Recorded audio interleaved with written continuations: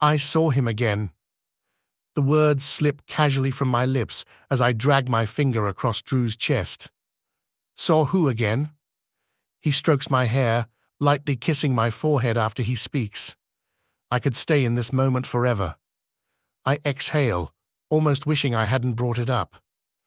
The man with the baseball cap and blue eyes, standing across the street from my work. He rolls onto his side, cupping my cheek in his hand. Well, I think it's best if you just continue ignoring him. His hazel eyes are dazzling in the glow of the sunset coming in from the window. He presses his lips to mine, and the butterflies alone are nearly enough to make me forget.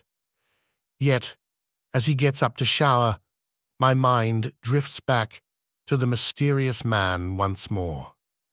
He looked so desperate to speak to me, like he would have stepped in traffic if I hadn't turned away. I'd seen him 3 times now, and each time I've wondered more and more about what he had to say. The night passes by, and I wake to a loving note on my pillow from Drew, letting me know he was off to work and would see me later. I could just lay here and swoon at the thought of him. The sun is shining once more, warming the exposed skin of my leg. It's supposed to be a beautiful day, and I smile as I swing my legs over the side of the bed.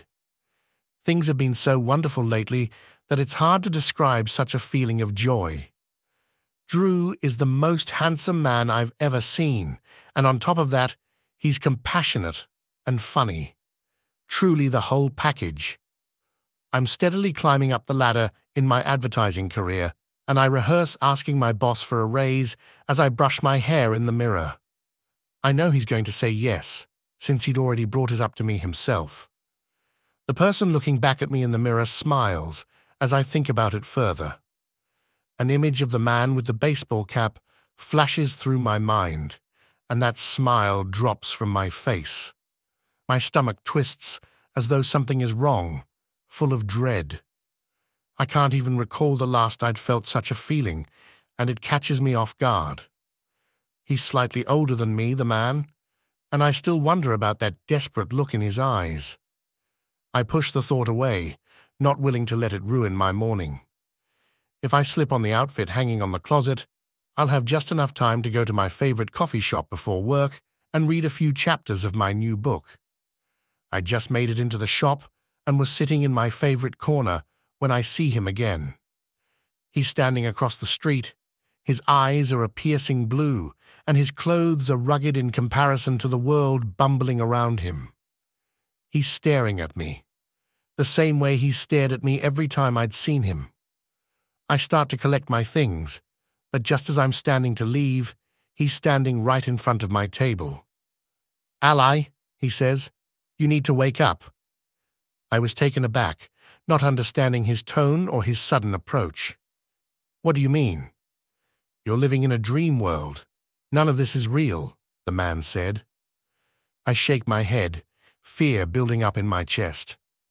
"What are you talking about? This is my life. It's real." I think back to Drew, my job, the smell of coffee wafting across the shop, even as I sit here. The man sighed.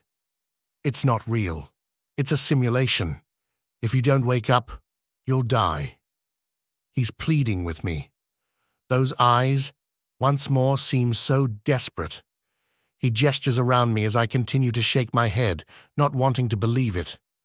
Yet, as I glance around, I start to notice small things that don't look like they should. The clock's numbers are wrong, the people here are people I've seen before, and I realize that I see these same people every single day. My heart starts to pound as I look back at the man. "What are you doing? What's happening?" He only shook his head. "You're starting to become aware. The haze you've been in is lifting, which is why things may look a little different." I feel the tears well up as I think of just this morning and how Drew so gently kissed me. What about Drew? Is not of it real? The table creaks as he leans against it, another detail that makes it so hard to accept how this could all be fake. None of it is real. Drew isn't real. He's just another part of the simulation. Please, Ally, just think hard about your life leading up to this point. I look away, down at my hands, shaking in my lap. I try to remember the day I met Drew, but the memory doesn't come. The air around me feels thin as I try to think back to my childhood, and again, it's as if there's only empty space where a memory should be. I can't even remember how I came to live in this city or how I got my apartment. It's all just blank, as if it happened in an instant.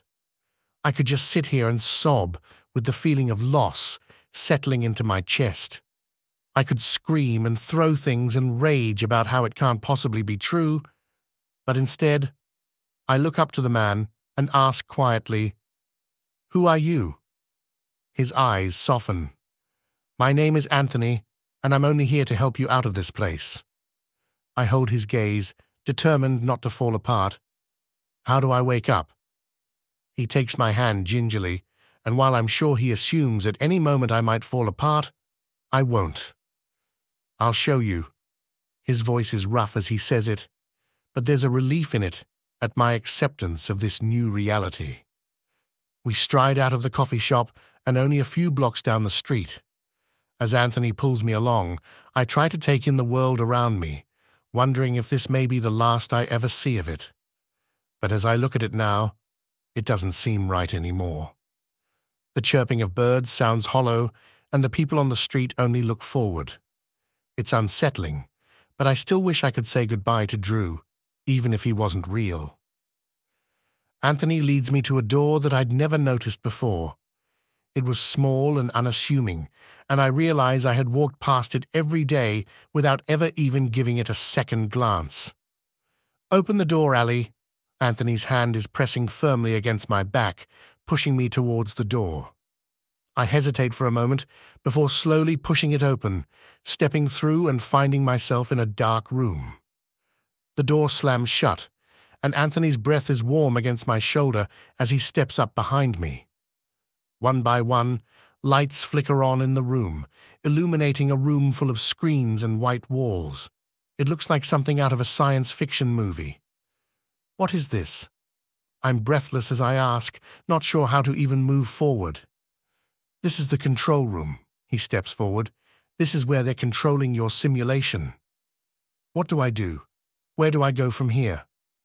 I'm running my hand over the cold metal panels along the walls when I look up to see that Anthony is frozen in place, looking straight ahead.